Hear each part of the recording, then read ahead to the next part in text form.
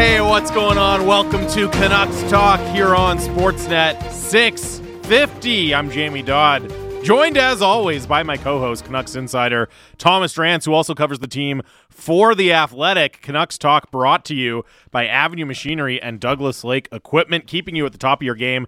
Now found together online at dleamc.com, and we are coming to you live from the Kintec studio. Kintec Footwear and Orthotics, Canada's favorite orthotics provider, supported by over 2,500 five-star Google reviews. Find your perfect fit at kintec.net. 650 is the Dunbar Lumber text line. We're here, Drancer. The playoffs, the Stanley Cup playoffs. Let's go. Oh, they're good. So good. The Western ones in particular. You know what? Last night, yeah. So are we gonna do the? Let's just get right into the playoffs. It's the day after Game 1. Like, we'll talk Canucks. We're gonna interview Tristan Nielsen from the Abbotsford Canucks here. We'll get into it, but like, I don't know. I'm jazzed. I'm jazzed enough that I want to start with the playoffs and what we saw last night and what we're gonna see tonight. So, but can we do it in the context of the Canucks? Yeah, I mean, we can sprinkle it in here or there. Because the thing that struck me about those two Western games, right? To be totally honest with you, I was at my fourth brunch during the Eastern games. Those start too early for me. My day's not finished yet. You know, just another reason why the Eastern time zone is better for watching games. But those Western games, heavy hockey, absolutely lights out, physical, drag it out, brawling games. Those games were played, forget the alley, games were played in the gutter. It was great. It was so much fun. They were really good. Really good. And they were really fast. Like, I'm still stunned that the Dallas Stars didn't win that game.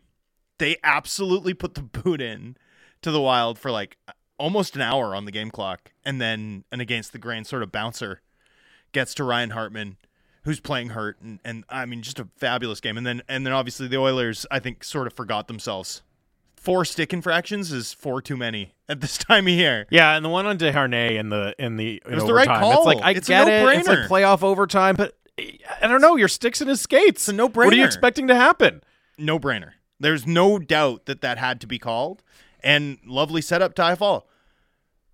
Those games were just so fast and so heavy, and I don't find myself, having watched those two Western games, being like, the Canucks are close to this level. Right? I really did not feel like those were games that the Canucks would have fared well in at all, given the current composition of this team. And we talk so much about just like the overall talent level with the Canucks, but it really is so striking when the playoffs roll around. You know, and you end up sounding like an old hockey dude or whatever, right? But it's like, yeah, they do need to get bigger and tougher and harder to play against. North-South. There's no doubt about that. Those were North-South games. There are a lot of wall guys in those games. A lot of inside guys in those games. Like Han Solo level wall guys. They were one with the wall. What does that mean? When he was in Carbonite, oh, he became a wall guy. It wasn't really a wall. He was hung on the wall. Yeah, he was part of the wall. He was part of the brick surface. He was in Carbonite. Not really.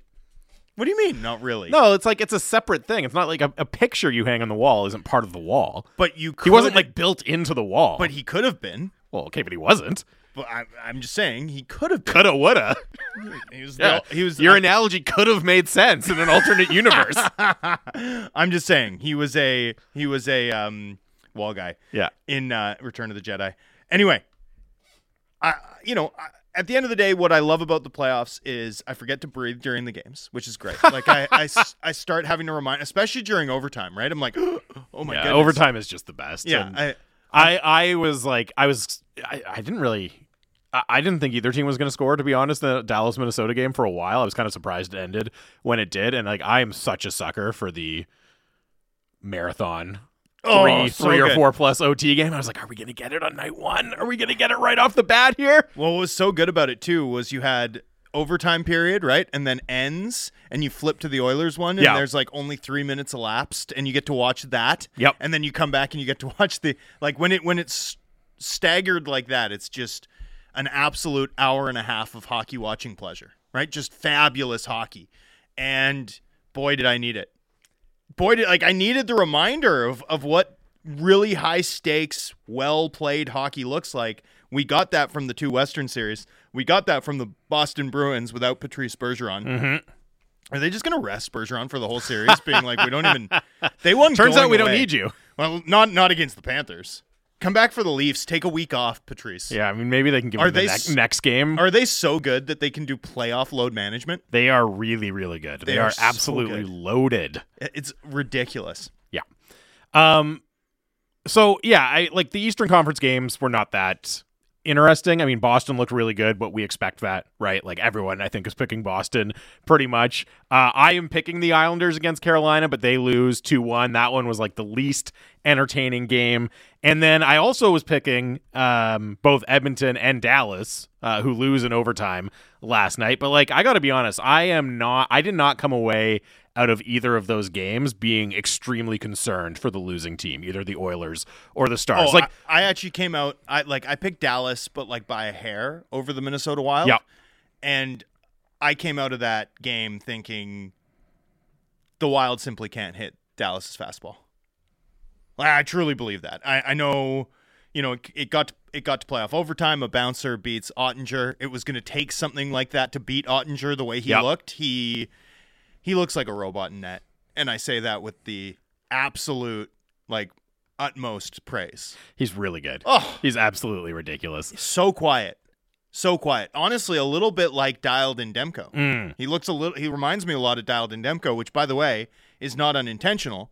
Talk to Jake Ottinger about Thatcher Demko, and he'll tell you that he modeled not just his game, but almost his entire career path after him, right? Like including accelerating through high school to play at university early, right? I think he went to the other Boston university. Like I think one's a BC, one's a BU guy. Yes. But the college path, some of the technique in his game, like Demko's very much the template, a conscious template for Jake Ottinger.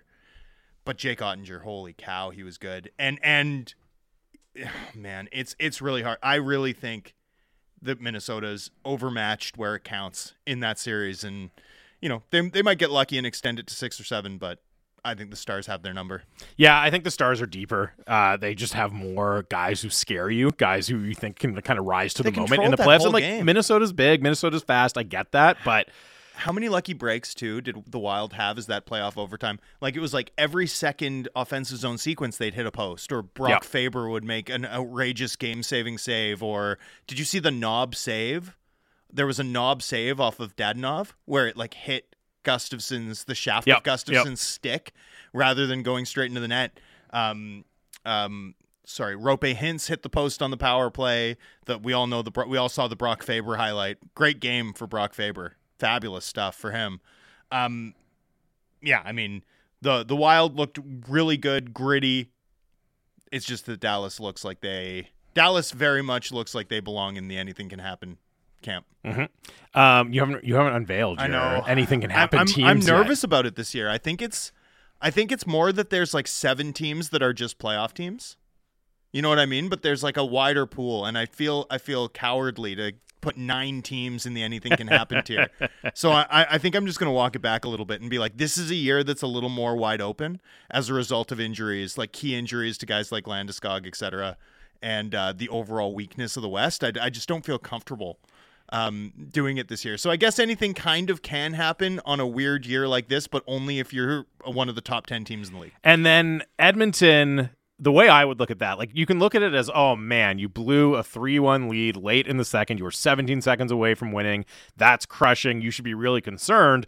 The way I look at it for Edmonton, though, is you were 17 seconds away from winning the game in a game in which Connor McDavid did not register a point. Yeah, which right? isn't gonna happen. That would have been a disastrous loss for LA. Yeah. If you lose a game where Connor McDavid doesn't register a point, that is a backbreaker for you in a series against the Edmonton Oilers. So if I'm Edmonton, I'm looking at it like, okay, we had our one blank from Connor McDavid. Not that he didn't have his chances, he did, but we had our one blank from McDavid. Guess what? He's probably not going to do it again this series. So if I'm Edmonton, I'm thinking, you know what? We're fine. We're totally fine. Like, that's tough. You don't like to lose in that fashion, and I get it. The concerns about can you close out leads, can you play the right way, all that. Still, you were so close to winning, and Connor McDavid didn't score. Like, you'll be fine. I thought Korpisalo was fabulous, though. Right, the LA Kings as the quiet non-Boston Bruins division winner of the NHL trade deadline, I think is really continuing to solidify. That Gavrikov-Korpisalo deal was exactly what the doctor ordered for that Kings team. Shouts to Adrian Kempe. Adrian Kempe doesn't look... He's really good. But he doesn't look like what we think of as like a prototypical NHL power forward. But I want to suggest to you that he's the new NHL prototypical power forward. Because he's...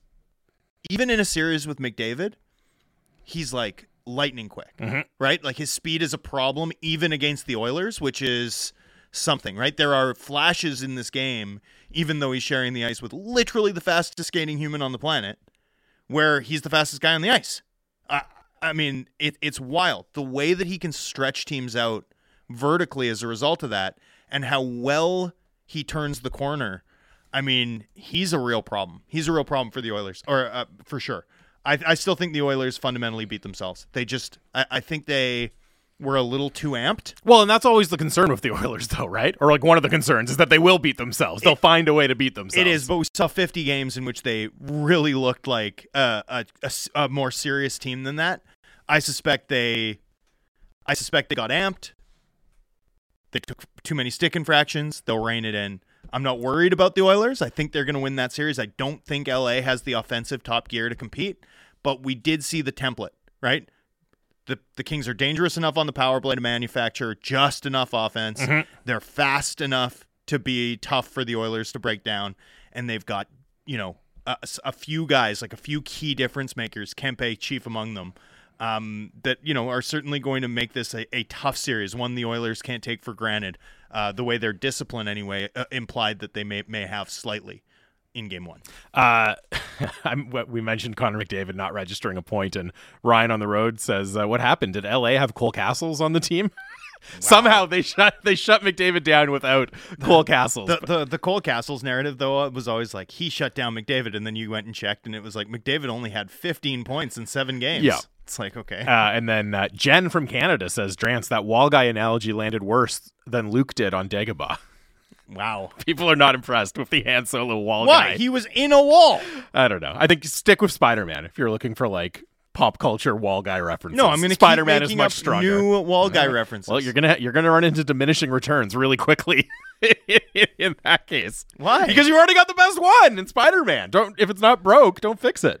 Well, but sometimes you got to fix it. Like sometimes you got to keep trying stuff, and sure, got to keep iterating. You can accept that Spider-Man's the best you'll ever do and try and retool that analogy, or you can strive for something better. Is it guaranteed? No. Speaking of retools and everything, we'll talk a little bit about tonight's slate of playoff games later in the show. Shayna Goldman's going to join us at 1:00, and again, Abbotsford Canucks forward Tristan Nielsen will join us at 12:30.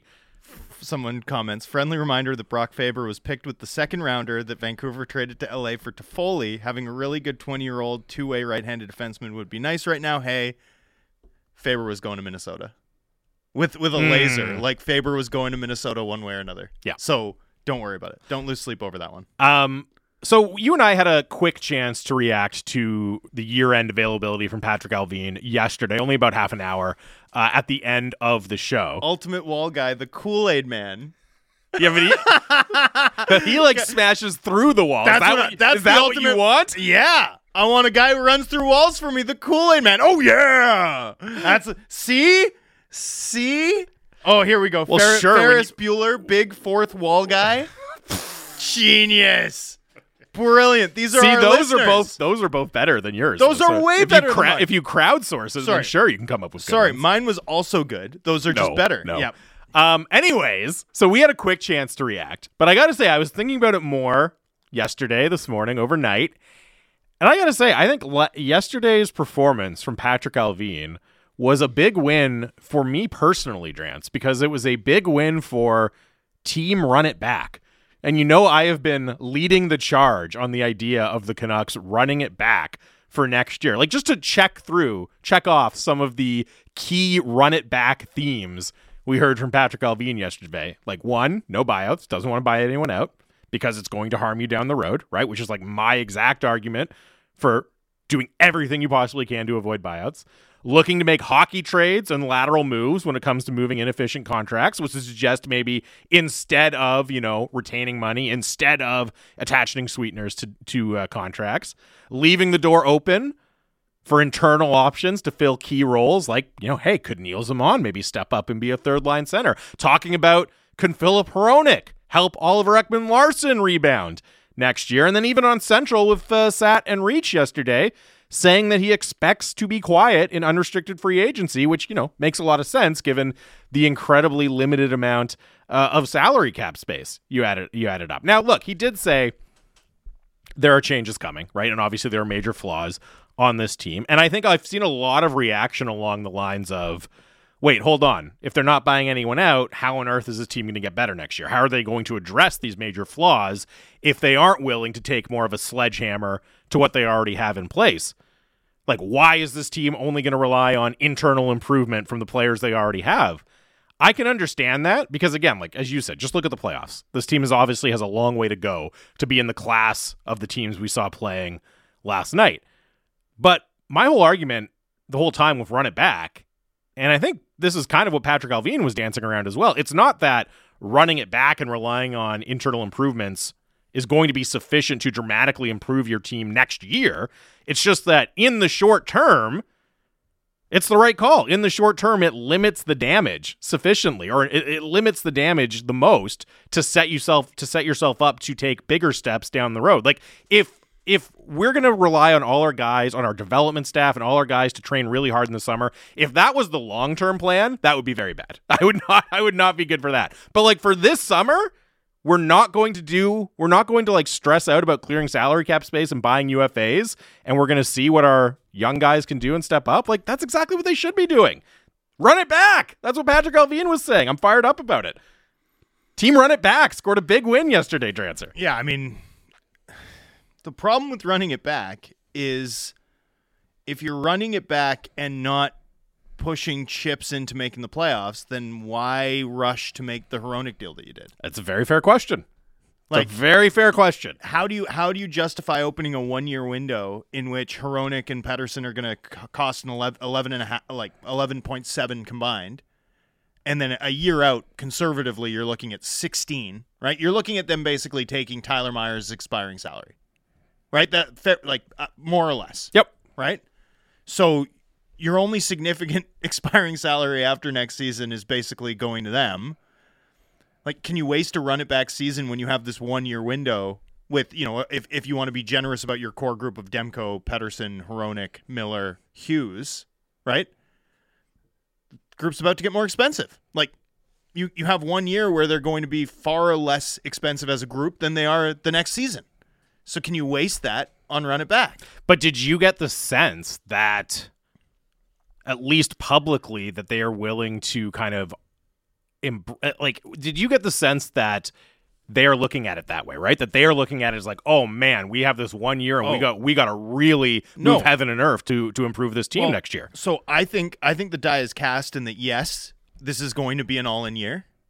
Never underestimate the ability of this organization to behave with playoff thirst first and foremost in mind, right? So they're going to talk a conservative game because they can't make promises right now, right?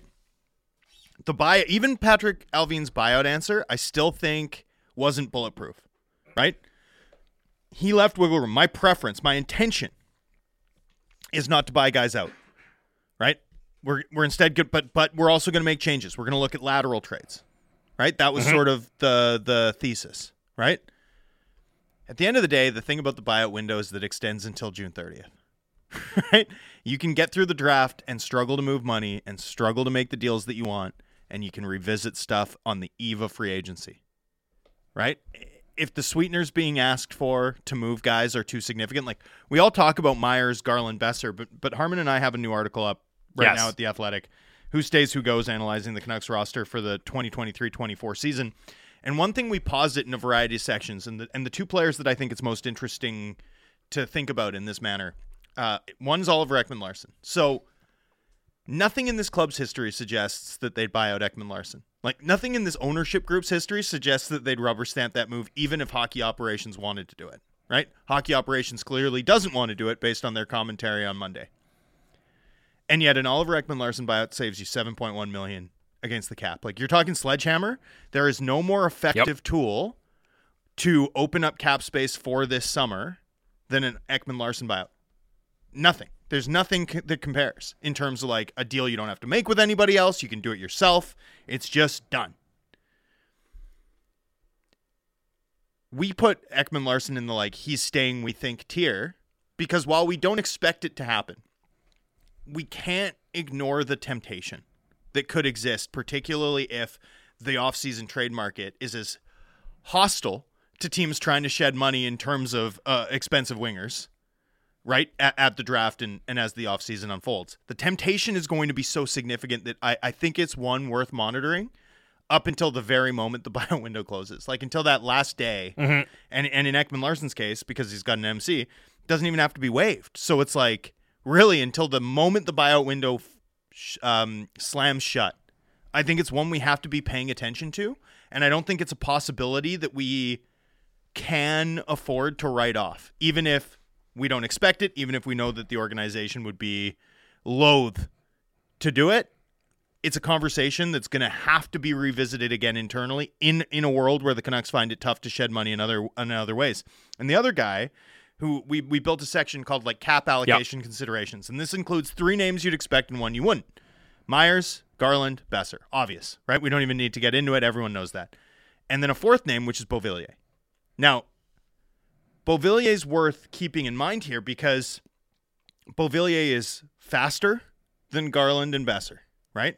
He has more playoff experience than Garland and Besser. He scored at a 20-goal, 50-point pace after being acquired from the New York Islanders. So he played well down the stretch in a way that would lend itself more naturally to like potential playoff teams or whatever, seeing him as like an asset, a value add. And most importantly, he's expiring. Besser has 2 years remaining. Garland has 3. Yep. At the end of the day, in a world where this type of player, the like middle 6, fringe top 6 scoring winger is really hard to move, particularly when they cost a lot and have term on them, who's the easiest of those guys to shed? It's Beauvillier, and it's not by a little bit. It's with a bullet. Like with a bullet, you can move Beauvillier more easily than you can move Garland and Besser. I don't think this team would want to do that. All things being equal, they'd rather keep the faster player who's expiring. But do we have to be mindful of the possibility that this team could find it difficult to move money and may have to jump to plan B, C, D, which could include things they don't want to do, like buyouts, and could include trading players they'd ideally prefer not to trade, like a Beauvillier. I think we have to keep that in mind. That has to be part of our consideration set as we go into this offseason, because you know it could be for the team. The other thing, and we'll continue this conversation because we've got to take a quick break here and get to Tristan Nielsen on the other side. But, you mentioned the article that you and Harmon have up at The Athletic, right? Like who's staying, who's going. And I thought it was very striking that the only player you listed in the likely moving on category is Travis Dermott, who's an RFA and who barely played this year. And I think that just goes to show like the work to, if you really wanted to do significant turnover on this roster, it would take so much work and you'd have to bite some bullets to do it. Like it's just not, we've talked about this a lot, but it's just not an easy roster to disassemble, which means it's also not an easy roster to add a ton of pieces to, right? Because you have to do one before you do the other. And again, that to me speaks to, we're not going to be looking at as much turnover, as much surgery as I think a lot of fans might have expected, might have hoped for. But we can keep this conversation going. You can get your thoughts in 650. Unless the team's willing to pay for it. And again, don't ignore that possibility. This team has shown us, no matter what they say, no matter how conservative their commentary, this team has shown us with their actions what their priorities are for next season, and they're to make it. They're to be a playoff team. Tristan Nielsen, Abbotsford Canucks forward. Excited for this one. The Abbey Canucks start their playoff push tomorrow. He joins the show next. Canucks Talk, Sportsnet 650.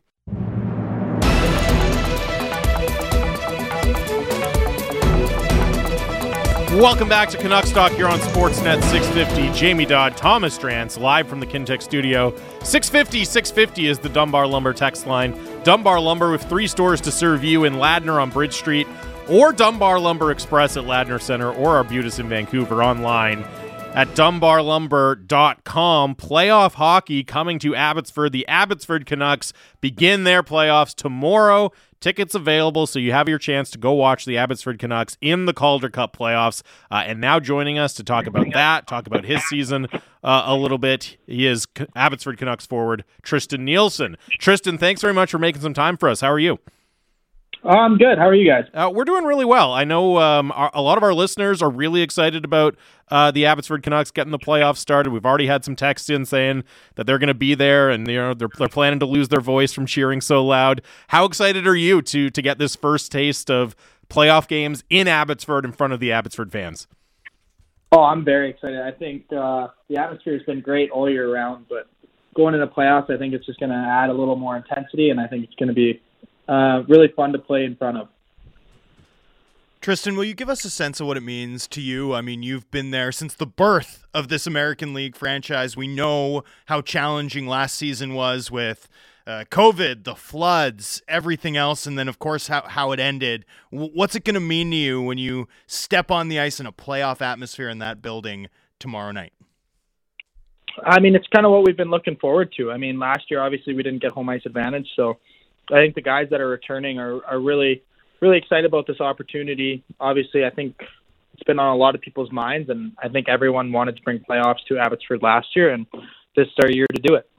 Yeah, and you obviously playing a lot of your WHL hockey with the Giants. Like, you had a chance to go on a pretty special run with the Giants in the WHL playoffs. You saw what fans in the Lower Mainland can be like in the playoffs in that environment. I mean, how special is it for you to have gone right from the Giants in Langley to starting your AHL career with the Canucks in Abbotsford? It's been very special. I mean, obviously, even being just a BC kid playing for the Giants was very exciting for me, and then to be able to play pro in BC and have my family so close and some friends and stuff in town, it's an unbelievable experience. Makes me very happy. Your offensive production took a big jump this year for Abbotsford, one of the leaders on the team actually in terms of points scored this year. What clicked for you? What went right to help you take that next step forward in production? I think a lot of it came with confidence coming into the season. I had a really good off season, and I learned from a lot of the guys last year on the team. So I think just the big off season and then coming into camp feeling more confident, more pro ready, I think that's kind of what helped me.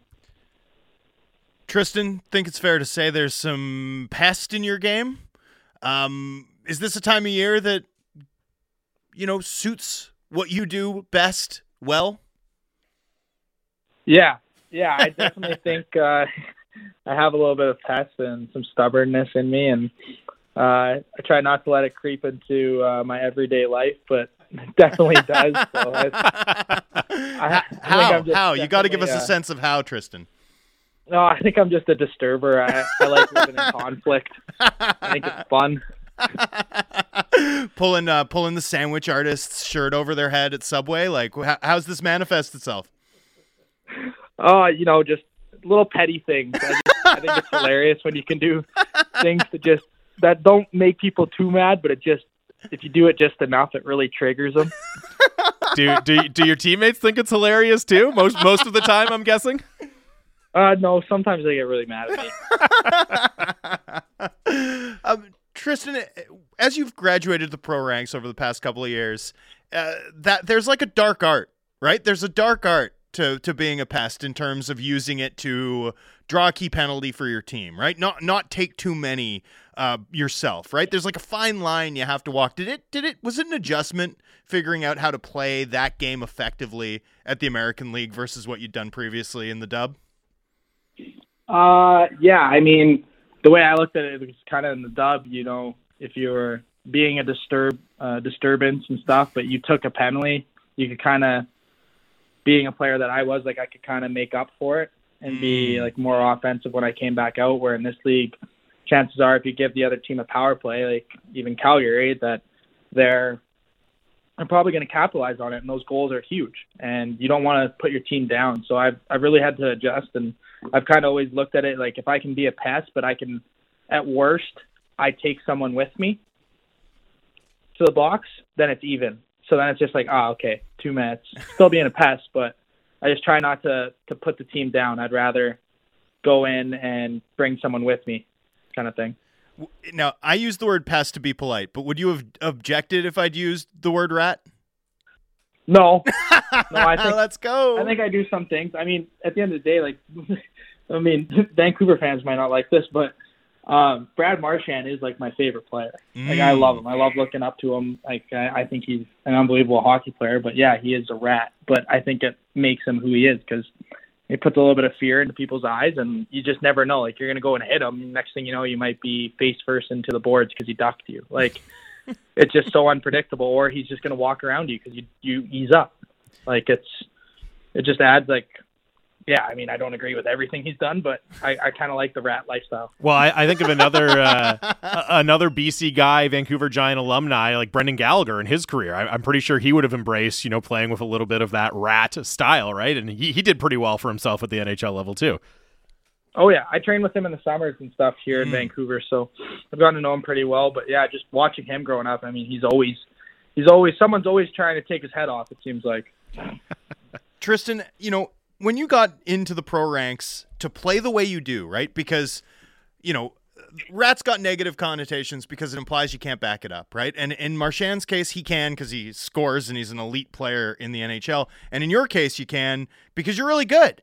But when you got to the AHL and started playing your game against pro players as opposed to in the dub, was there any concern about being able to do it at your size? And did you have to adjust your game, your angles, the way you went into the wall? Like, what adjustments were there to continue to be physically assertive the way you are at the pro ranks?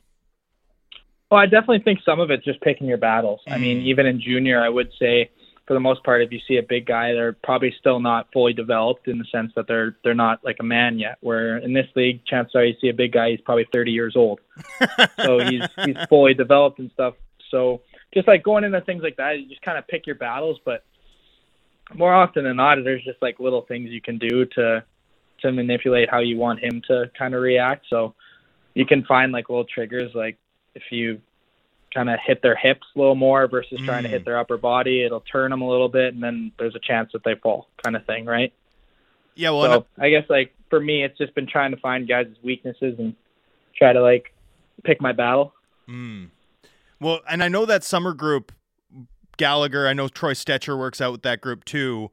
There's a lot of guys who earn their living in the NHL level as undersized guys who play thankless roles. We know where Brendan Gallagher scores from. And it's a place usually reserved for the 6'4" gentleman, and we know how Troy Stetcher plays the game. And likewise, most players who fit his mold are 5-6 inches taller.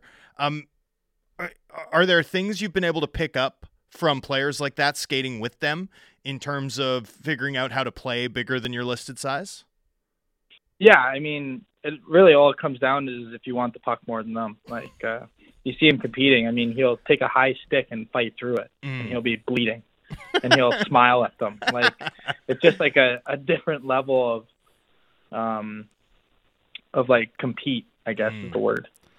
In conversation with Abbotsford Canucks forward Tristan Nielsen here on Canucks Talk, we've talked a lot about it. I know even members of the Canucks front office have talked a lot about the job that Jeremy Colleton has done coming in and stepping in as the head coach. What's your relationship like with Colleton, and what's your perspective on how he's coached the team this year?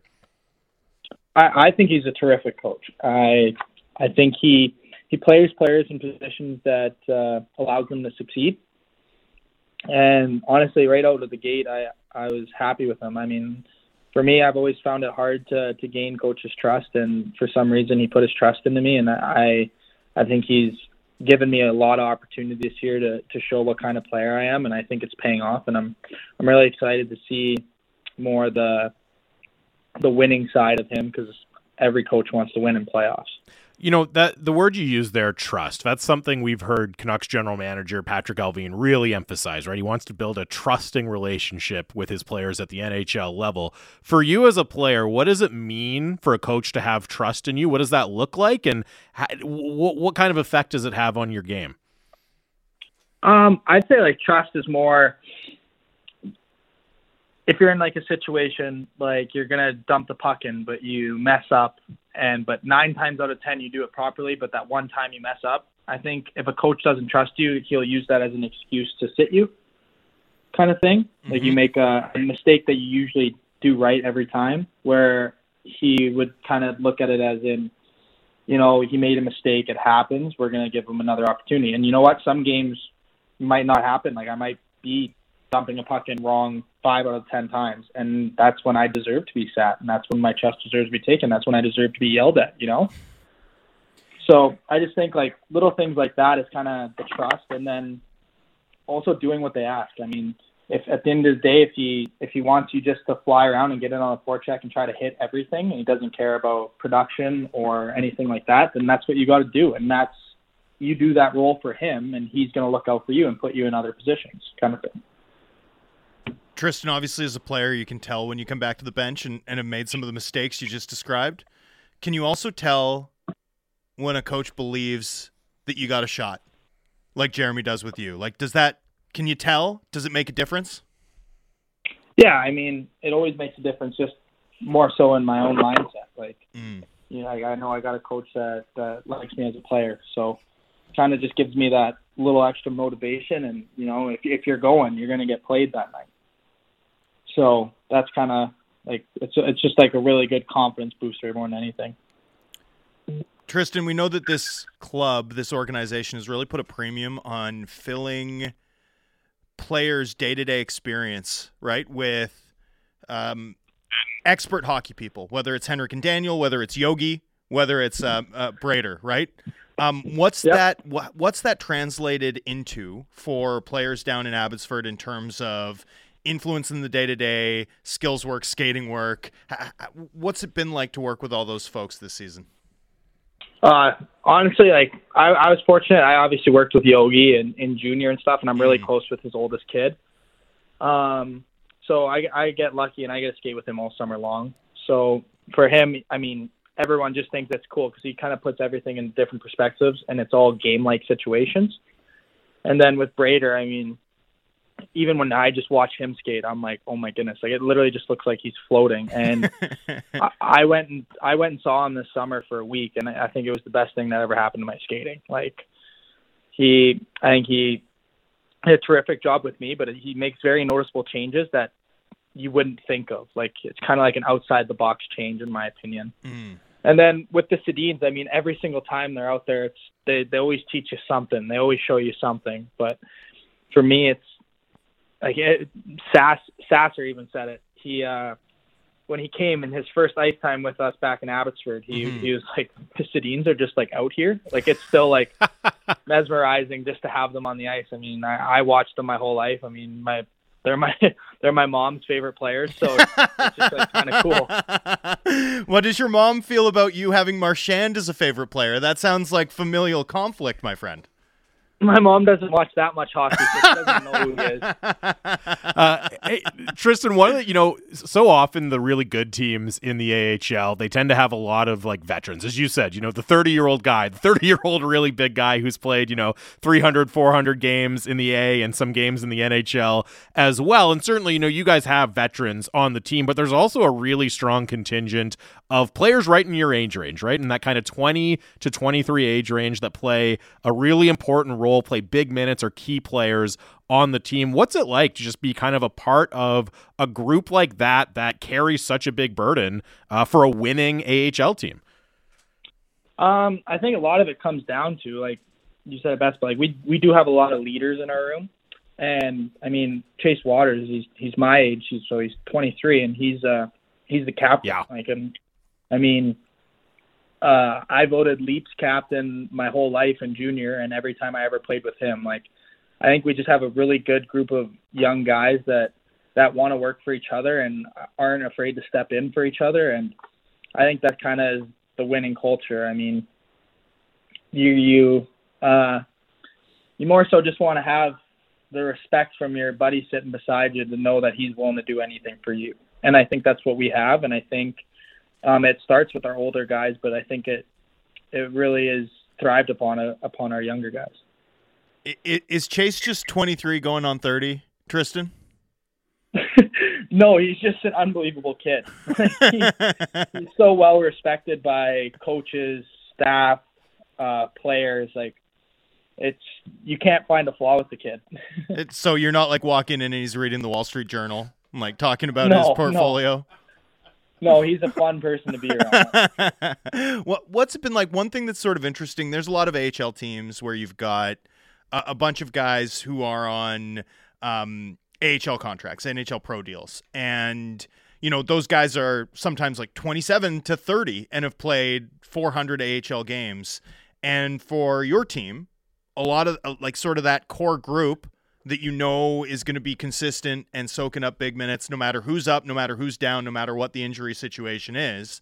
It's guys like you and Chase, like younger players. What's that been like to go through the last 2 seasons sort of together and kind of grow into core guys for this team? Obviously, I mean, all of us being young and still being on A deals, I mean, we all want to move on. We always want that next contract. We want our shot at the next level. And I think that kind of keeps us hungry and humble because we're not on those contracts. So I think it just allows for us to kind of be the workhorses of the group. And I mean, you look at Gatcomb coming in. I mean, he's going to play a huge role for us in playoffs. And I mean, I'm lucky enough to live with the guy, so it's kind of fun living with him because we kind of just push each other. And it's just like you kind of want to try to one-up the other guy because you're always all fighting for that contract. But we all have the respect for each other to realize that the team's bigger than the contract. As you said, you're looking for that contract. You're looking for that shot at the NHL level. One interesting thing about this season, a lot of guys that were big parts of the Abbotsford team had the chance, who are on NHL contracts, to go play with the Vancouver Canucks and really contribute and acquit themselves well. What does that do for you and your motivation when you see guys you're playing with and practicing with every day get that shot and succeed at the NHL level?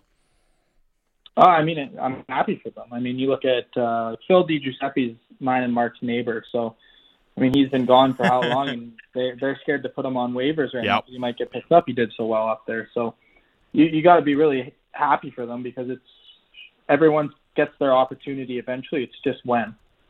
So, and he's taken advantage of his opportunity this year. Tristan, really appreciate the time. I know everyone's excited for the playoffs tomorrow. We've got people from, as you said, you're a BC guy from Fort St. John. We've got people from Fort St. John texting in, from Dawson's Creek texting in, giving you a shout out for repping Northern BC as well. So we really appreciate it, and best of luck in the playoffs. Awesome. Thank you, guys. Yeah, thanks for your time, Tristan. That is Abbotsford Canucks forward Tristan Nielsen joining us here. Very generous with his time the day before the Abbotsford Canucks begin their playoff push. And what a likable guy. Yeah, he plays like he sounds. Yeah. You know what I mean? Like, this guy plays hard, and truly he is going to get a look. Like, he is going to get a look, whether it's in Vancouver or elsewhere. This guy's going to get an entry-level deal. He's going to get an NHL contract. He scores. He competes. He's got speed. Like, it was interesting to hear him talk about his work with Mackenzie Braid and how that was almost life-changing for him, given that one of Nielsen's best assets is his skating ability. Yeah. But this guy's going to get an NHL deal at some point down the line. No question about it. A lot of talent, but more than that, him describing the compete of Gallagher, right? Like, the way he sees it, the way he works, his work rate through the roof. This kid's got a shot, no question. Well, you understand that he understands, like, exactly what he needs to do to be successful, and he has the flexibility, as he even said there, right? Like, sometimes the coach is going to ask you to produce, sometimes the coach is going to say, don't worry about that, just go out there, be a pest, hit whatever moves, forecheck, right? He has the ability to kind of adapt to what the team needs, and we're getting, like, people are really fired up by that interview and texting in, and I mean, this is your chance to get in on the Tristan Nielsen ground floor here, right? Like, because it's going to be a story going into training camp. We're going to be watching. I think maybe just for us. The ground floor is already. Yeah, that's fair. Yeah, we're already up on the 10th. We're walking slowly, but we're going to get there. Yeah, we're waiting to see what happens next for Tristan Nielsen. But really fantastic to speak with him, and yeah, tickets still available for the Abbotsford Canucks playoff push beginning in Abbotsford. tomorrow, you can still get your tickets for the 3-game series. How quaint is it that I was like, I won't describe him as a rat off the bat, and then he's like, yeah, I live that pest lifestyle. It's like, okay, he's like, I'm a disturber. Sorry, he actually, yeah, yeah, good. Just gonna leave a word out there, but you know what? Solid level of discretion, right? Discretion's the better part of valor. Yeah. Sorry, and I actually legitimately used the term rat lifestyle, which he's like rat lifestyle, like under a chef's hat, controlling him into making excellent French food.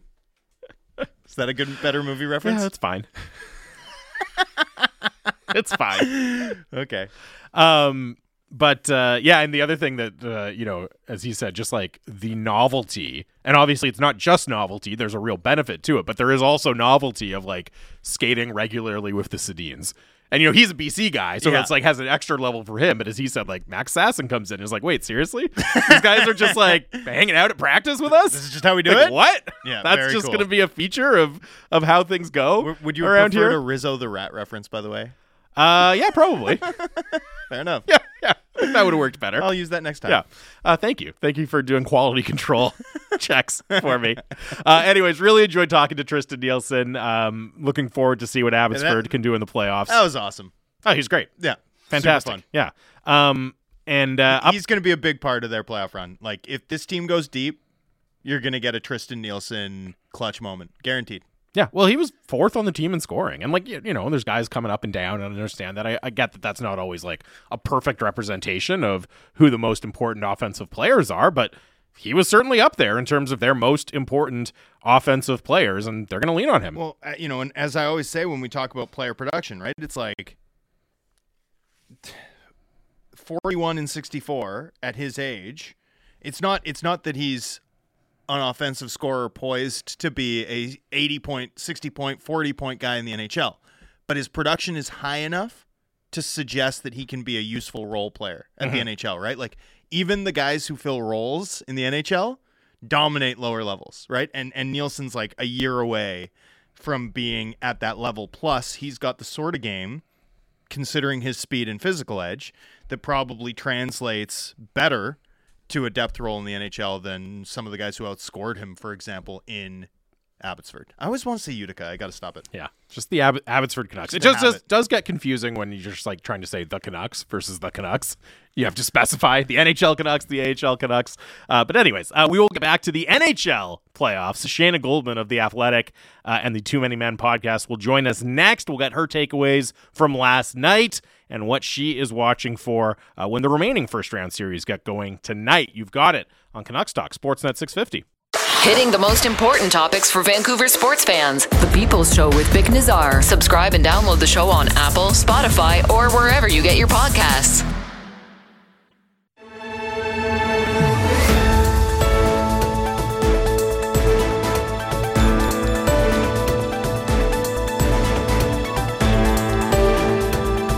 Welcome back to Canucks Talk here on Sportsnet 650 with Jamie Dodd and Thomas Drance. Canucks Talk brought to you by Avenue Machinery and Douglas Lake Equipment, keeping you at the top of your game, now found together online at dleamc.com.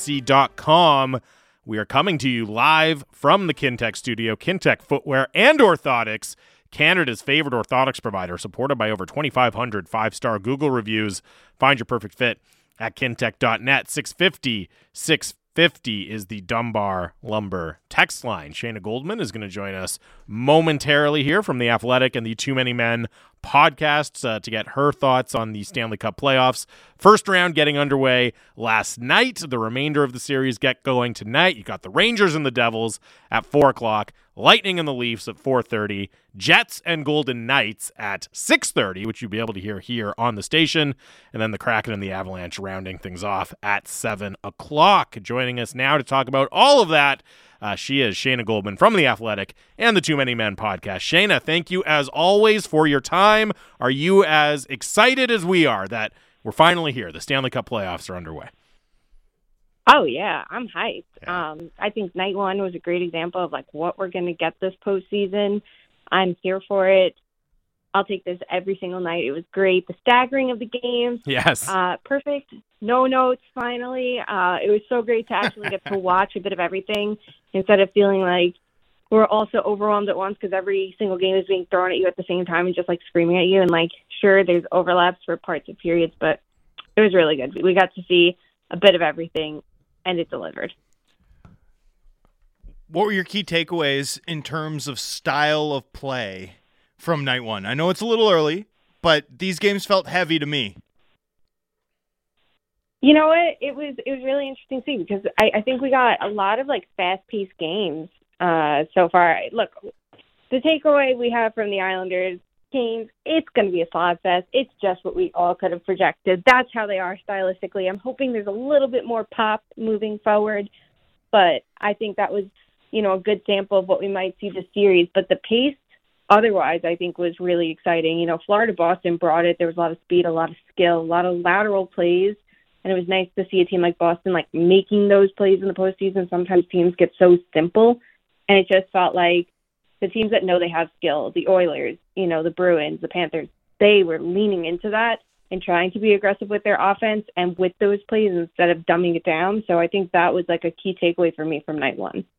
In terms of in the Western Conference, right, two teams lose in overtime, the Oilers and the Stars. Which of those teams do you think should be more concerned being down 0-1 after dropping their games in overtime? Ooh, good question. I'm going to say Dallas. So the Oilers were down 1-0 last year, and I know this isn't last year because the Kings are a better team than last year, but so were the Oilers. I think that the Oilers are a team that could use the challenges, and that's going to help them forward, right? I don't think the Oilers can have it too easy because I don't think that team should be playing on their heels going, well, it's okay, we have Connor McDavid and Leon Draisaitl, and he's actually healthy this time around. Like, I think any challenge thrown their way is a good thing right now. For the Stars, there's a bit more concern, and it's less because they lost and more because of who they lost. Joe Pavelski has been a key part of that top line, and it feels like the Stars are finally getting away from being that one-line team. Like last year, what everyone was like, well, they have three good forwards, a great defenseman, and a breakout goalie. That is it going for them. And this year, it's like, okay, there's some balance here. There's a solid middle six here, a very defensive fourth line. Even the defense looks better. Like, there's a lot to like about them stylistically, that they separated themselves from the Wild and that they actually have 5-on-5 offense. That is the difference between these two teams that are so closely matched. You just lost a key cog in it. So they have to figure out a way to move up a player to play in Pavelski's spot, try to fill that role. And yes, Robertson's the driver of that line, but all three play such, essential parts of making everything click, and they have for 2.5 years now. So replacing that and now not sending all the other lines out of whack, which you finally have. Yeah, it's that domino effect, right? As you said, like the improved depth, so important for them. And not only are you hurting your first line, you're also hurting your depth in the process. So what did you think about the Dumba hit on Pavelski that ends with Pavelski leaving the game? I think the end result is the worst part of it, right? The way Pavelski's head hit the ice, absolutely positively terrible. I think it was a late hit. That's like my biggest takeaway. For me, there's a penalty there, whether it's a minor or a major penalty. I think that there should be some sort of penalty there. I think if you give a major, maybe then there isn't any supplemental discipline. But I think the timing of it, I think Dumba could have stopped himself from hitting Pavelski. He released the puck. There's ways, not for nothing. I get it. The game is fast. And everyone's going to say, well, the game's so fast, it develops quickly. These players, at times, sure, can't stop. But these are the best players at the best stage. So, yes, I'm sure they have the ability to read plays and the ability to stop themselves or try, they don't have to fully commit to the hit. He could have pulled himself back and maybe there still would have been a collision, but a little bit differently. But I think the end result is amplifying a situation more than anything else. We could nitpick how dirty or not the hit was. It was the lateness for me that should have made it a penalty. And it's really unfortunate that that's the result of it. If you want to get nitpicky, you could be, well, technically it was legal otherwise outside of the lateness of it. But then there's a conversation to have, what's legal versus what should be legal. I hate using the word clean hit because it's hard to call a hit clean when you see the end result. There's a difference. Yeah. Lateness should be sufficient to be that is not a legal hit. That's not a clean hit. I don't know how anyone can see it as a clean hit when it's that late. Yeah, that's it. That's it for me right there. And that was the biggest part of it. And I think that anyone, what, that's why, I like the review process. I think that's one of the smartest things the NHL did. And ironically, it comes off the heels of the whole Pavelski thing years ago, right, from Vegas, San Jose. But having that ability to just call it as a major, to give yourself that ability to sit there and really look at it from all angles, because the game happens quickly and you might not have seen it and you might just see the end result and jump.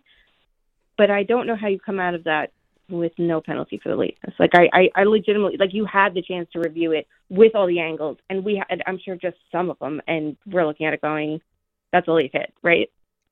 Yeah. Shayna, despite losing Pavelski, I'm watching that game, and it looked like the Stars just absolutely had it in control, right? I mean, Rope Hintz hits the post. Brock Faber saves everyone's bacon. Dadonov with a chance that's only stopped because it hits Gustafson's knob, or the knob of his stick anyway, excuse me. Do you take anything positive from that? Because I almost came away from it being like, I picked Dallas on a knife's edge in this series, but having watched how these teams actually played, I'm actually feeling more confident about Dallas winning this despite the result in Game 1. Yeah, the thing for Minnesota, the saving grace for Minnesota would be extending this series, because that greatens, there's a greater chance that Joel Eriksson comes back, and I think he's so important to their success. I think he's the key to giving them two balanced scoring lines, and I don't think they have that if he's not in the lineup. And it's funny, it's Hartman to do it, where, we can criticize the Wild center, and here he is scoring the game winner, even though he looked injured too. For me, the entire game, I'm going, Dallas has the edge, no question about it. You see some really key defensive plays. The Faber one you mentioned, Brodin had a couple really good plays too. It's literally cliched up, but a game of inches, and it was. But after that second penalty kill, sometimes you watch a game and you watch the momentum swings, and it's like a shot's just going to go through the other end, and Ottinger's going to allow a goal against. It could have been one that really wasn't pretty. It could have been a nice one. I didn't care. The second they killed that second penalty, I'm like, Minnesota's winning this game, and they're winning it very soon. It just all of a sudden to me had that feeling, even though Dallas had that game. So it was very lucky for Minnesota that it worked out the way it did. In conversation with Shayna Goldman here on Canucks Talk, Sportsnet 650. And just before we get to tonight's slate of games, the other four series getting underway, Bruins beat the Panthers 3-1 without Patrice Bergeron in the lineup. And look, we all know that the Bruins are a juggernaut. They're going to be an extraordinarily tough out in the playoffs. But I mean, winning without Patrice Bergeron, it kind of just underlines the ridiculous nature of that Bruins team for me, Shayna. Yeah, absolutely. And the thing was, the Bruins weren't as good defensively as we expect them to be. The Panthers, really heading into the third period, looked like the better team at times. They were creating a lot of 5-on-5, and you could even see the matchups of, I think through two periods, it was Barkov primarily against Hampus Lindholm. Barkov's line had the clear edge in that time. But the Panthers still didn't show, I think, enough pop, and despite some of the big plays that they had, and despite, leading in shots and scoring chances, and this is without Bergeron. Now you add him back into the fold, and it's, potentially devastating. And on the penalty power play, the Panthers' power play still doesn't look great, and you're going up against such an elite Bruins penalty kill, and then you add Bergeron back in. That's an advantage anyone in the league could want, right? He is one of the best all-around players still. And it's not, he's good for, a 37-year-old. No, he's legitimately one of the best compared to players in their prime right now. So it just shows how good this team is. One of the most noticeable lines for Boston is their third line with Tyler Bertuzzi on it. And you're like, yeah, this is the team to beat, rightfully so. So it's going to be a really interesting series going forward if the Florida can, claw back at all. Other than Boston, who I think we all should agree was the deadline winner in terms of upping their ceiling, I sort of have the Kings as next up. And I felt like we saw that with the performance of Korpisalo, not to mention Gavrikov, last night. What were your thoughts on how some of the big deadline acquisitions fared in Game 1 of the playoffs? Yeah, that's a good call with Korpisalo and with Gavrikov. And Gavrikov's someone who you really have to try to extrapolate his value outside of Columbus. And this year was such a tough year because all of the injuries forced him to play out of his depth. But if you go back to when he was slotted appropriately, and maybe even not last year, but the year before that, there was a good defenseman there. So in the right situation, in the right system, there's a lot of potential. And so that's a good call there. But the one for me, there were two, Nick Bukestad and Matthias Ekholm. I think they were such good adds by the Oilers. And I'm not one to typically applaud the Oilers. Quite the opposite. I never have a good thing to say about them. Even Connor McDavid, I will find fault because it's too much fun to make fun of the Oilers. But I always have questions about their management group. And it does seem like Brad Holland, Ken Holland's son, legitimately is having some sort of influence there. I know he's been working a bit more with data, but by those picks, it does feel like, there's a more innovative approach going on versus what the Edmonton Oilers have done for years now under Ken Holland, and obviously before that too.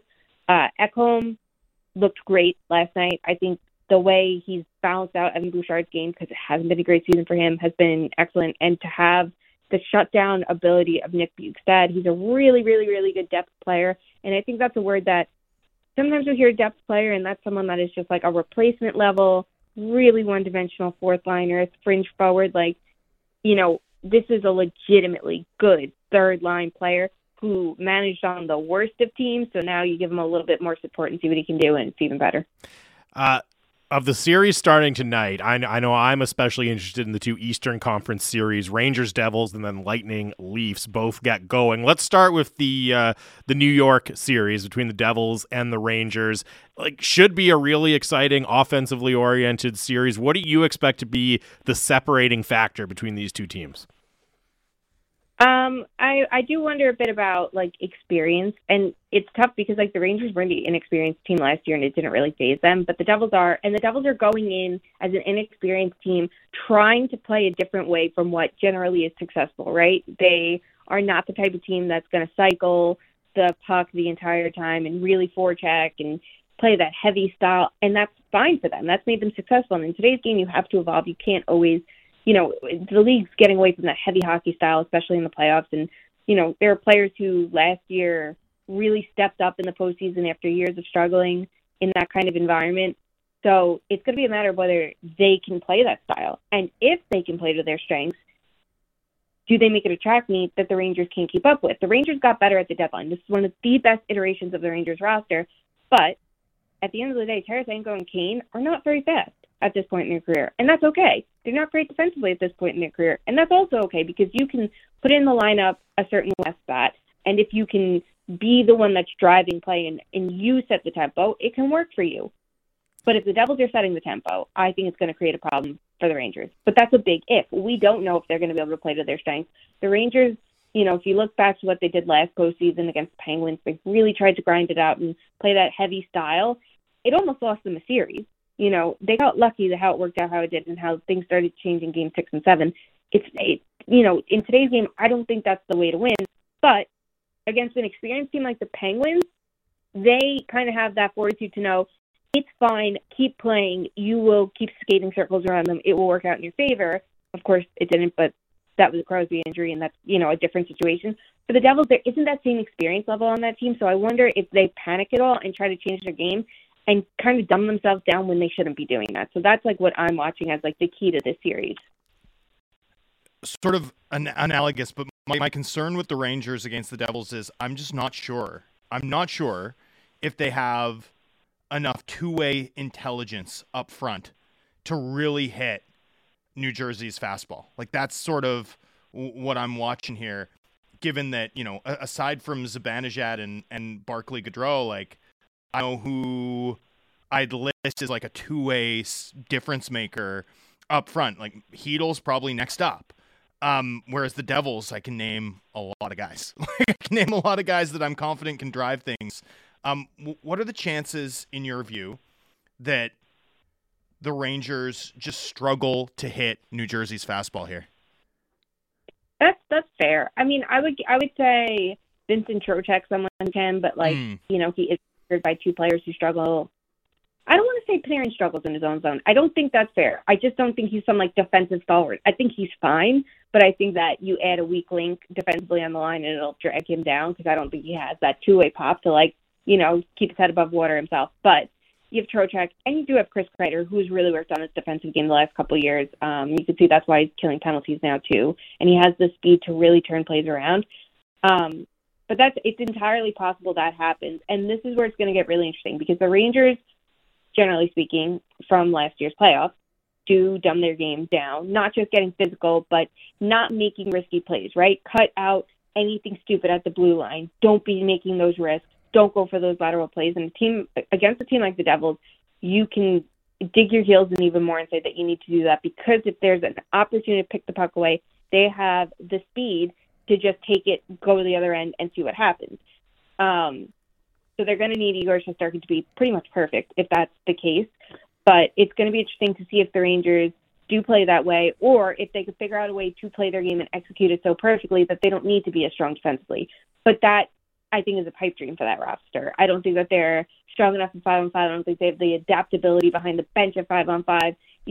I just think they'll go a little more risk-averse to avoid needing to be as good on both ends of the ice. The other big series in the Eastern Conference that gets going, Tampa Bay versus Toronto, rematch of the first round last year. / Toronto versus themselves. Yes. And, everyone, Toronto's the heavy favorite anyways. If this was two, generic teams that didn't have the respective histories attached to them, I think they'd be even more heavy favorites in this series, given how they performed versus how Tampa has kind of struggled recently. Is this it? Is this the year Toronto breaks through and the bottom kind of falls out for Tampa? In theory, on paper, yeah, absolutely. In reality, probably not. This Tampa Bay team is different from the last 2 years. They're a bit worse defensively. Victor Hedman's not Victor Hedman. The big deadline acquisition they made, who is someone I don't think was going to be the difference maker, but would be someone who would step up and have the Game 7 goal to seal it, and everyone would shut up about how Tanner Jeannot is the wrong person to acquire. It just had that vibe. You don't have. There's a lot of things working against Tampa Bay. I think that the Leafs have to win in 6 games or fewer. If it goes to Game 7, I just don't. It's part of that will over skill thing, and I wonder how much they've taken from that series.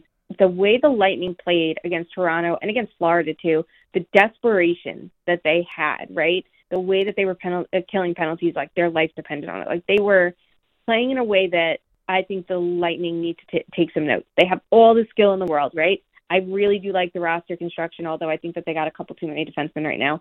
I think that they're a team that can manage with average goaltending if that's all they're going to get, and we don't know. Samsonov's been above average, but he doesn't have a ton of playoff experience.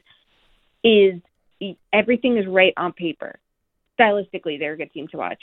Skillfully, they have the star power. They have everything like that, and they have good depth forwards too defensively, but do they have that will over skill? And that's the one thing that keeps going back and forth in my mind. And I'm generally not the kind of person that leans into that, right? I like facts, data, numbers, things like that. And the big difference is Vasilevsky. He's playing at his highest level yet in the regular season, and he's had the toughest workload yet, and it has not dragged him down. We'll see how it goes down the stretch. But I just think if Vasilevsky's back is against the wall, he's going to put up another, a game-saving, performance. And I don't know how the Maple Leafs respond to that. Did they learn enough from last year? You mentioned the glut of defensemen for the Leafs. And to me, Sheldon Keefe might have the most difficult job of any coach in the first round because he does have so many plausible options, right? And that's a great problem to have, but it also puts a lot of pressure on the coach to figure out the right combinations, the right personnel, the right deployment. Is that a potential stumbling block for the Leafs where maybe, they have the players, but they don't figure out the right way to use them against Tampa Bay in this series? Yeah, absolutely. The thing with it was, too, they were mixing and matching so often after the deadline, which rightfully so. But they found some options for themselves. But it's so hard. You have so few games there to really, really, really study the roster and give anyone a legitimate amount of time to click. If they had this all year, I bet you they would have plan A, B, C, D, and E ready for you. But right now it's I don't know how confident you can be in every decision. And then it's, well, this didn't work. Do you panic and change? Or do you let them fly another that? It's something that it's going to be really tough coaching through that. I think someone like Cooper, or even especially I should say, someone like Bednar, I don't think any of us would be doubting it at all, right? Because we've seen them out-coach anybody. Someone like Mike Sullivan, I would trust in that situation too. Like Sheldon Keefe, this is a big test for him to show like he's not overwhelmed by the number of players he has. He's not going to be overwhelmed if the team gets, outplayed. There's a patience you have to have, and you have to balance that with a pressure of doing this at the right time and not waiting till the last minute, because that can be the killer right there. You look, last year at Minnesota's postseason when they finally decided to change their goalie, you're like, if you had done that a couple games ago, maybe you would have had a shot, but you waited till the last second. Like, does he make the decisions at the right time, or is it going to be a panic move, or he just waited too long because he had too much faith? Like, it's a balancing act, and it would have been nice if he had more time to really figure it out, even if they started working maybe a month ahead of the deadline. All these teams are acting so early, but it's a problem that I don't think many coaches would envy him for, because there's a difference between having options and just far too many options.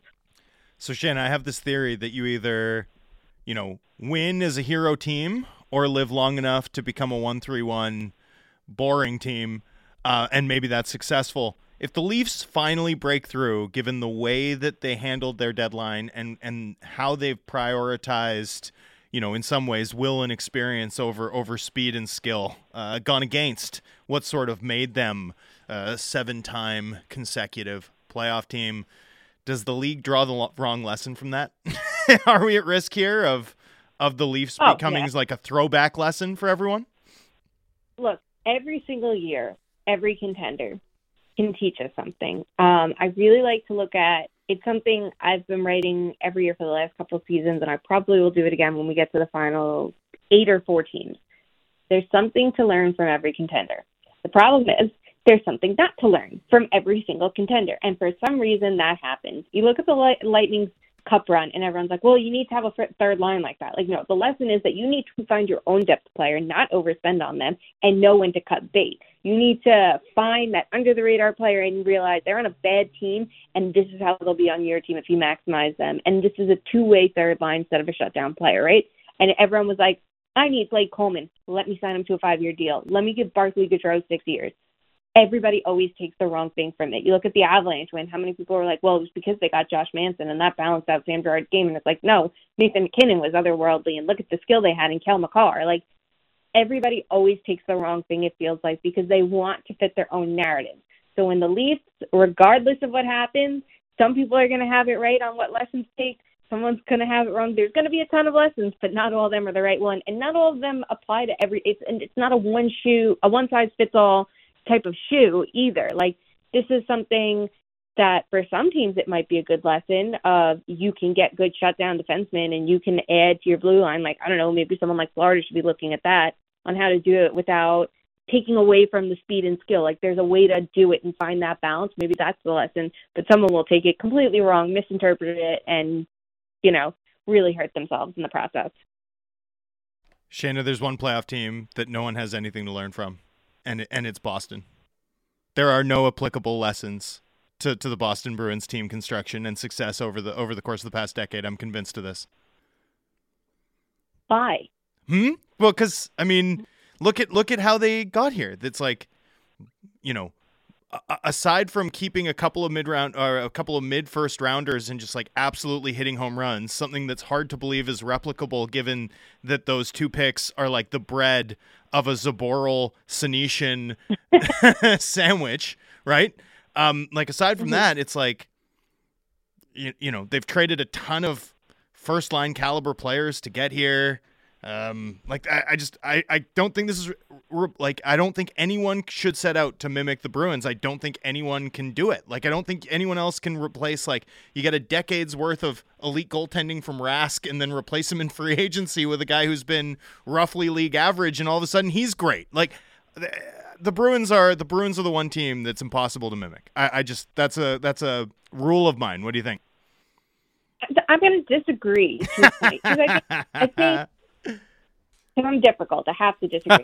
No, I think that there are things that you can't mimic from the Bruins. And I don't think any team should be fully mimicked ever. I think you should be taking the best of the contenders and finding ways to make it apply to you. If it does, it might not. If you're the Rangers, should you be learning from the Bruins on how to have a goalie tandem? No, you know what you're doing. Just move forward with that.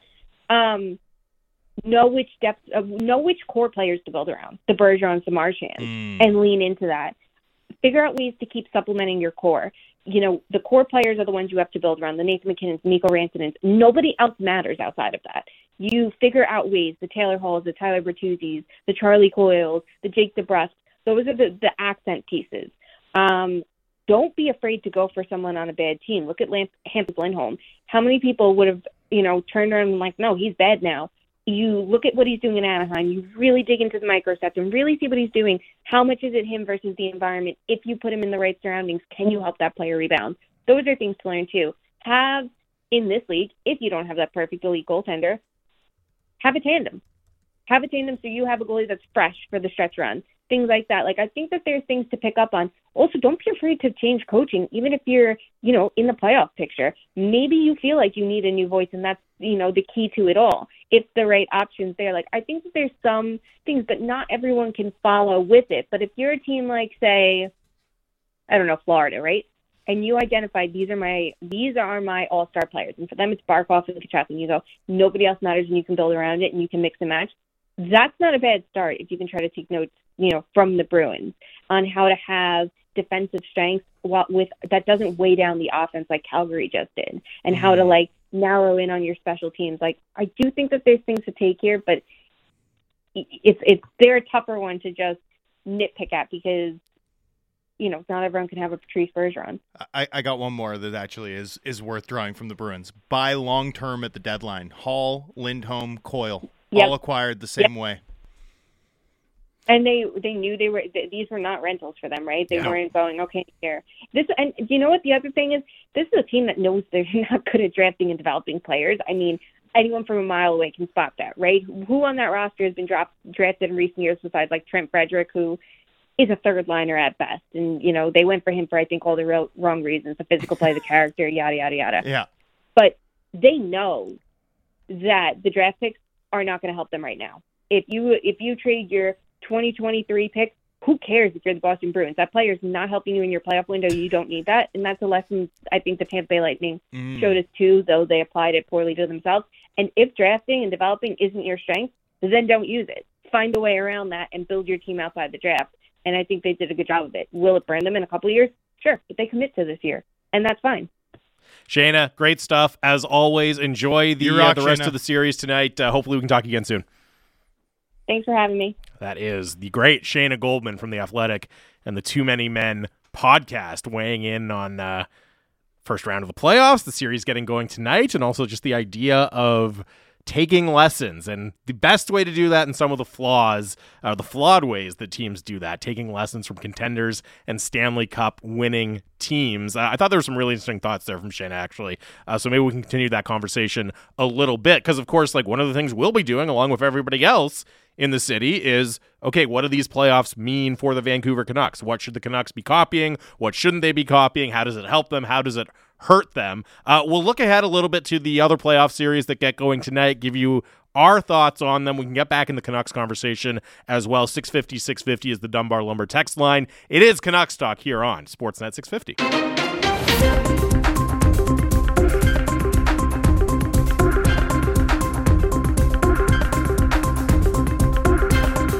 Welcome back to Canucks Talk, final segment of the show. Jamie Dodd, Thomas Drance, live from the Kintec studio. 650 is the Dunbar Lumber text line. Dunbar Lumber with 3 stores to serve you in Ladner on Bridge Street or Dunbar Lumber Express at Ladner Center or Arbutus in Vancouver. Online at dunbarlumber.com.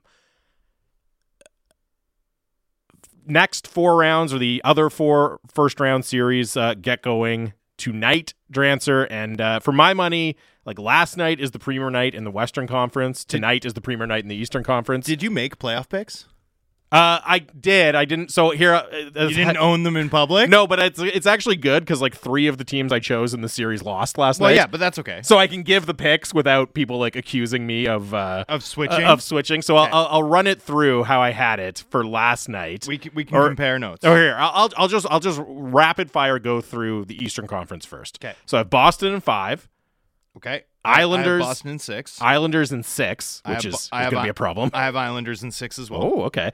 I have Toronto in 7 Me against too. Tampa. Oh, We my agree. gosh. Oh, good. Oh, goodness. Hive mind. And then the Devils in 6 against the Rangers. I have Devils in 5. So we're 4 we're like- for 4 agreement. but like 2 games off. That's too close. wild. Yeah, that's too close. That's embarrassing. Oh my goodness. All right, let's hold hands and go through the list. And then, anyways, I have Vegas in 5, I have Vegas in 5. Edmonton in 5. I have Oilers in 7. Okay. I have Colorado in 4. I have Colorado in 5. Okay, and then I have Dallas in 7. I have Dallas in 6. Oh my God, So did we pick every series the same We're way? 8 That's for 8. incredible. that's wild. With like 4 games off total Having- across having all not 8 discussed series. it. So that's what now for people who are like, Jamie, why don't you push back against Drance? It's like, here's why. We agree. Yeah, that was not pre-planned. Like I purposely avoided reading yours because I was like, no, I just want to like do my own thing here. Yeah, don't want my opinion polluted. Don't want it polluted exactly by your nasty opinion. Which is identical to mine apparently. Speaking of my nasty opinion, I filed my ballot for NHL awards yesterday. I'm not going to get too deep into what I picked, but I want to discuss something. I don't really buy the Elias Pettersson Hart Trophy case this year. And part of the reason is that I don't really buy that Pettersson was this team's MVP. All right. I think it was Quinn Hughes. And I think it was Quinn Hughes by some margin. Now, partly this is because of how the team is constructed. When Pettersson's not on the ice, you can still put out JT Miller or for large swaths of the season, Bo Horvat going on fuego, right? So the fall off is a lot less significant than it is when you go from Quinn Hughes to Oliver Ekman-Larsson or Christian Wolanin. But as good as Pettersson was, and as much as he transformed what this team was whenever he was on the ice, I think it's hard to find a single player in the league that had a bigger impact on their team's results than Quinn Hughes, right? And I've talked about this a lot, but I'll do it again. 81 goals for, 61 goals against with Quinn Hughes on the ice at 5-on-5 in 1,500 minutes. You extrapolate that over like the 3,500 minutes that most teams play at 5-on-5, 4,000 minutes. You're a division-winning caliber team. Mm-hmm. So with Quinn Hughes on the ice, the Canucks are Vegas, effectively. With Quinn Hughes off of the ice, 2,500 minutes, minus 42. You extrapolate that over 4,000 minutes, and you're the Anaheim Ducks. So, like, Quinn Hughes personally, at even strength alone, changes Vancouver from being top 3 lottery odds quality team to being a division contending quality team, division winning contender quality team. You'll be hard-pressed to find another individual player that makes that level of impact on their team's environment. Like, and so as I was going through the voting, and, the scoring's there, obviously, but for me, there's obviously McDavid, and he's in a class of his own for MVP. And then it's like Tkachuk and Pasternak. I think, I would say like consensus kind of top 3 is McDavid, obviously number 1, and then like Tkachuk and Pasternak in their own sort of right tier. there for 2, 3. Yeah. And then for me, it's kind of like Robertson. I don't think Draisaitl gets enough love as an MVP candidate. Yeah. Just because people are like, oh, well, he plays with the best. It's not his fault he plays with McDavid. Fact is if you take Draisaitl off that team, that's like a 95-point team with the best player on the planet on it. You take McDavid off that team but leave Draisaitl there, they're like a 93-point team with the third best player on the planet on it. Like both of those guys need to be there for that Oilers team to be special. And I think Draisaitl didn't get enough consideration, frankly, considering the fact that you want to talk about consistent 50-goal, 100-point guys?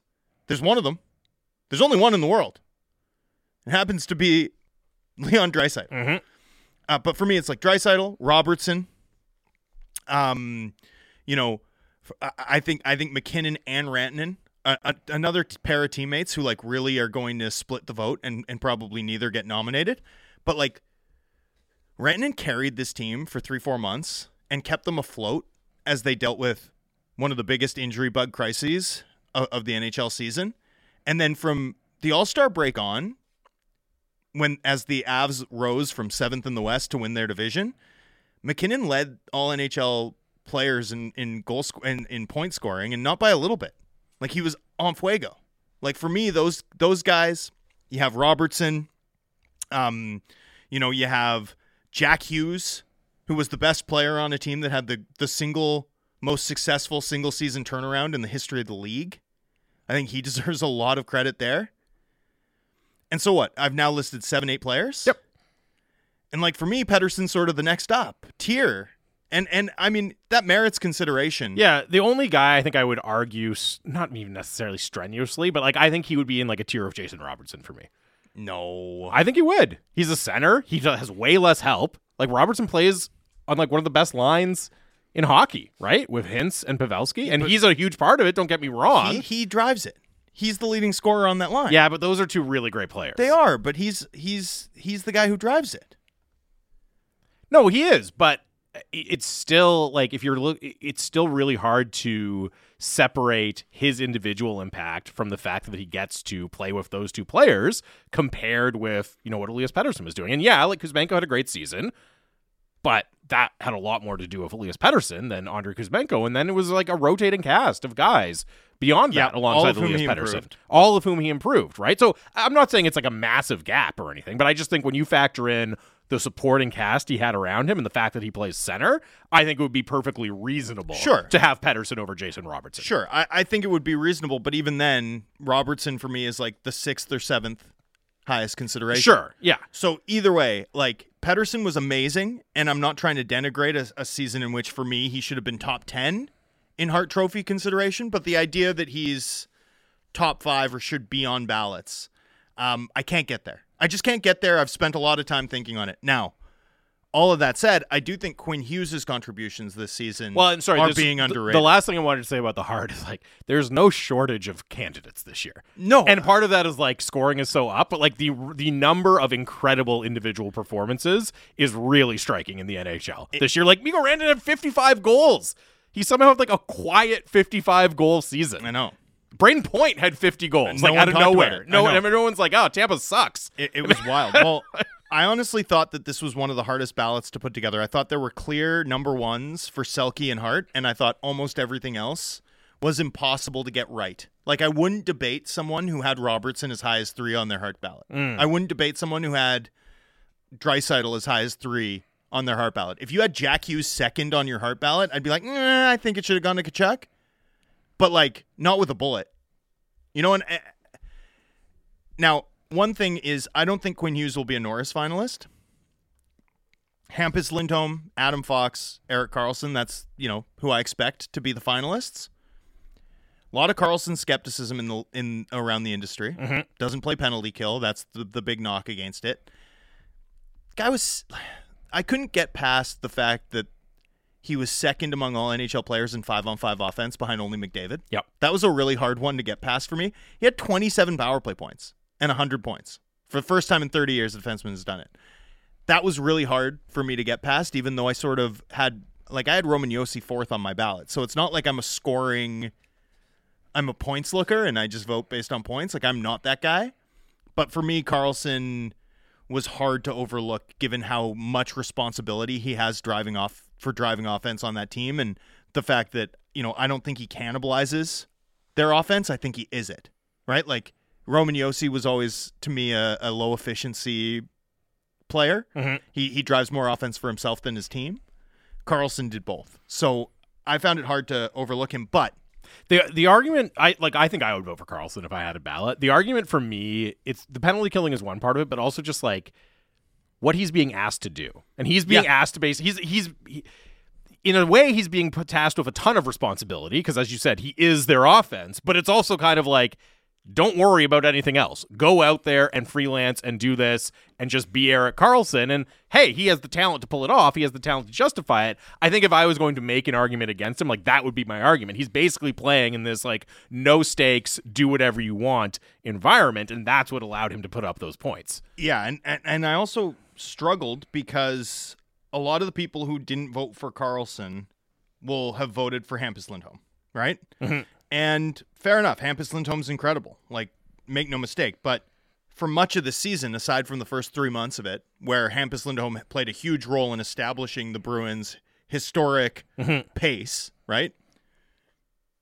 But for most of the season, I don't think you'd say he was the best defenseman on the Bruins. I think you'd say that Charlie McAvoy was. No, the Lindholm thing is fascinating. And again, I don't have a problem with people voting for him. Here's what you need to know about Hampus Lindholm, though. 76 goals for. Yeah. 36 goals against. Yeah, no, like he had a ridiculous season. How does but that like, even make sense?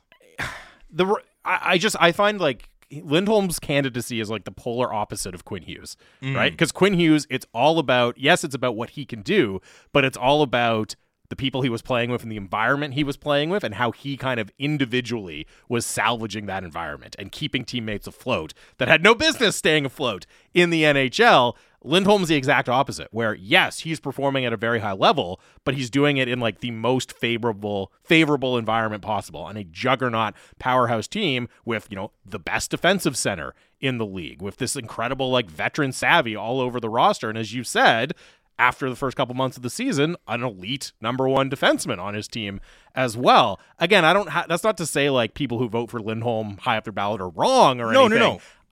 It would give me pause. It would give me pause, though. A lot of the smartest people that I talk to in the business think Lindholm should win it. A lot of them. Okay?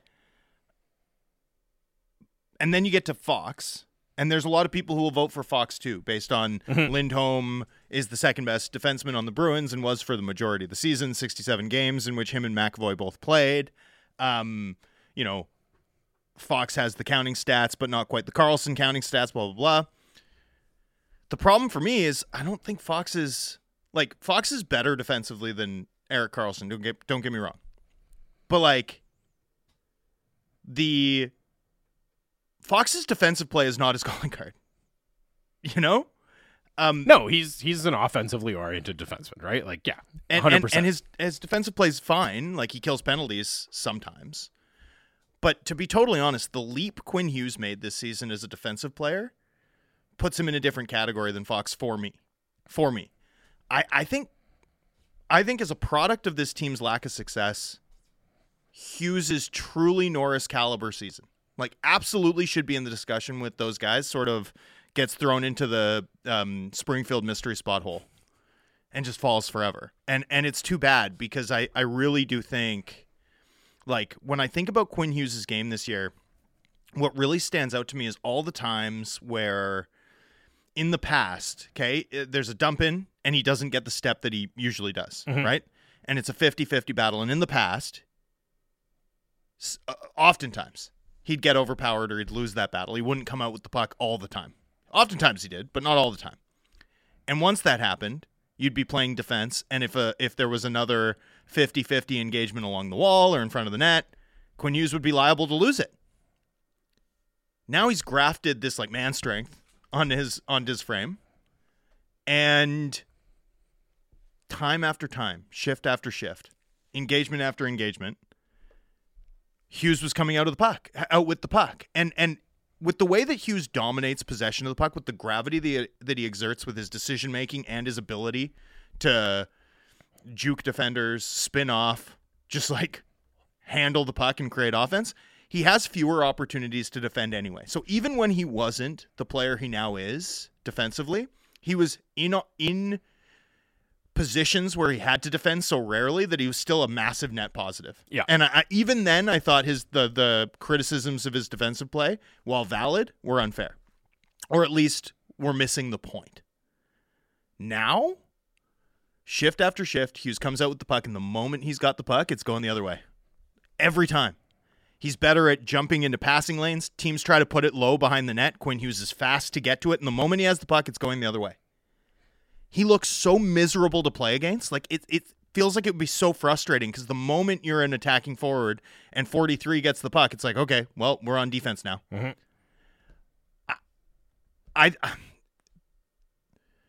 People talked about Pettersson for Hart. People talked about Pettersson for Selke. I couldn't get there with either. People didn't spend enough time, I don't think, really appreciating the fact that Hughes had a Norris caliber season, if not for the team not having significant enough success to really generate buzz around him. That was pretty positive. Producer Dom was getting in my ear, though. Like, I don't know if we're going to do 10 minutes of positivity now that the season is over, because that's just, like, there's no, like, new grist for the mill. You know what I Let's mean? do it Without once a week. games What being if we played? do it once a week? Do we do it once a week? Once Dom, a week, Dom? is that acceptable to you? Tom giving me the shrug. I'm really positive about use it. your judgment, producer. I don't make the rules. All right, let's do it once a week. Okay, we'll do it once a week. I was gonna say that was pretty positive. We Do it might on also Friday heading into the week. Yes, we'll wrap up the show on Friday. Or something. We'll do it at some point on Friday. Anyways, so thank you, Dom. We had people texting in like, is it still a thing, or is it, what's going on? So we'll do it once a week for the summer, and maybe we'll widen it a little bit so it doesn't have to be strictly Canucks related. This text comes in, Drance, if you think PD is top 10 for the Hart, but Quinn is above him on this team, then you're saying we have 2 top 10 Hart candidates? No.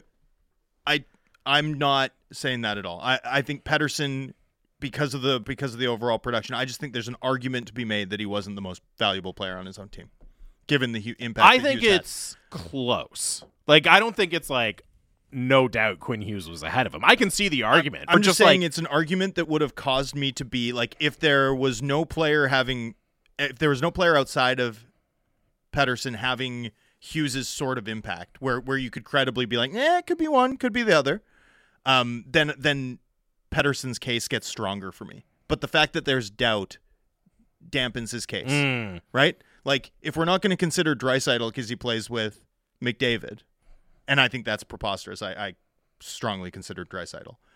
But if you're going to have that sort of bias at play in voting, I think the same thing should apply to Pettersson. Yeah, I just think Quinn Hughes, like, the valuable case hinges so much on like the other players on the Canucks blue line, which is fair because the dearth of talent highlights what he does there so much. We got to go today. We will be back tomorrow to continue to break down the Canucks offseason and the Stanley Cup playoffs. It is Canucks Talk here on Sportsnet 650.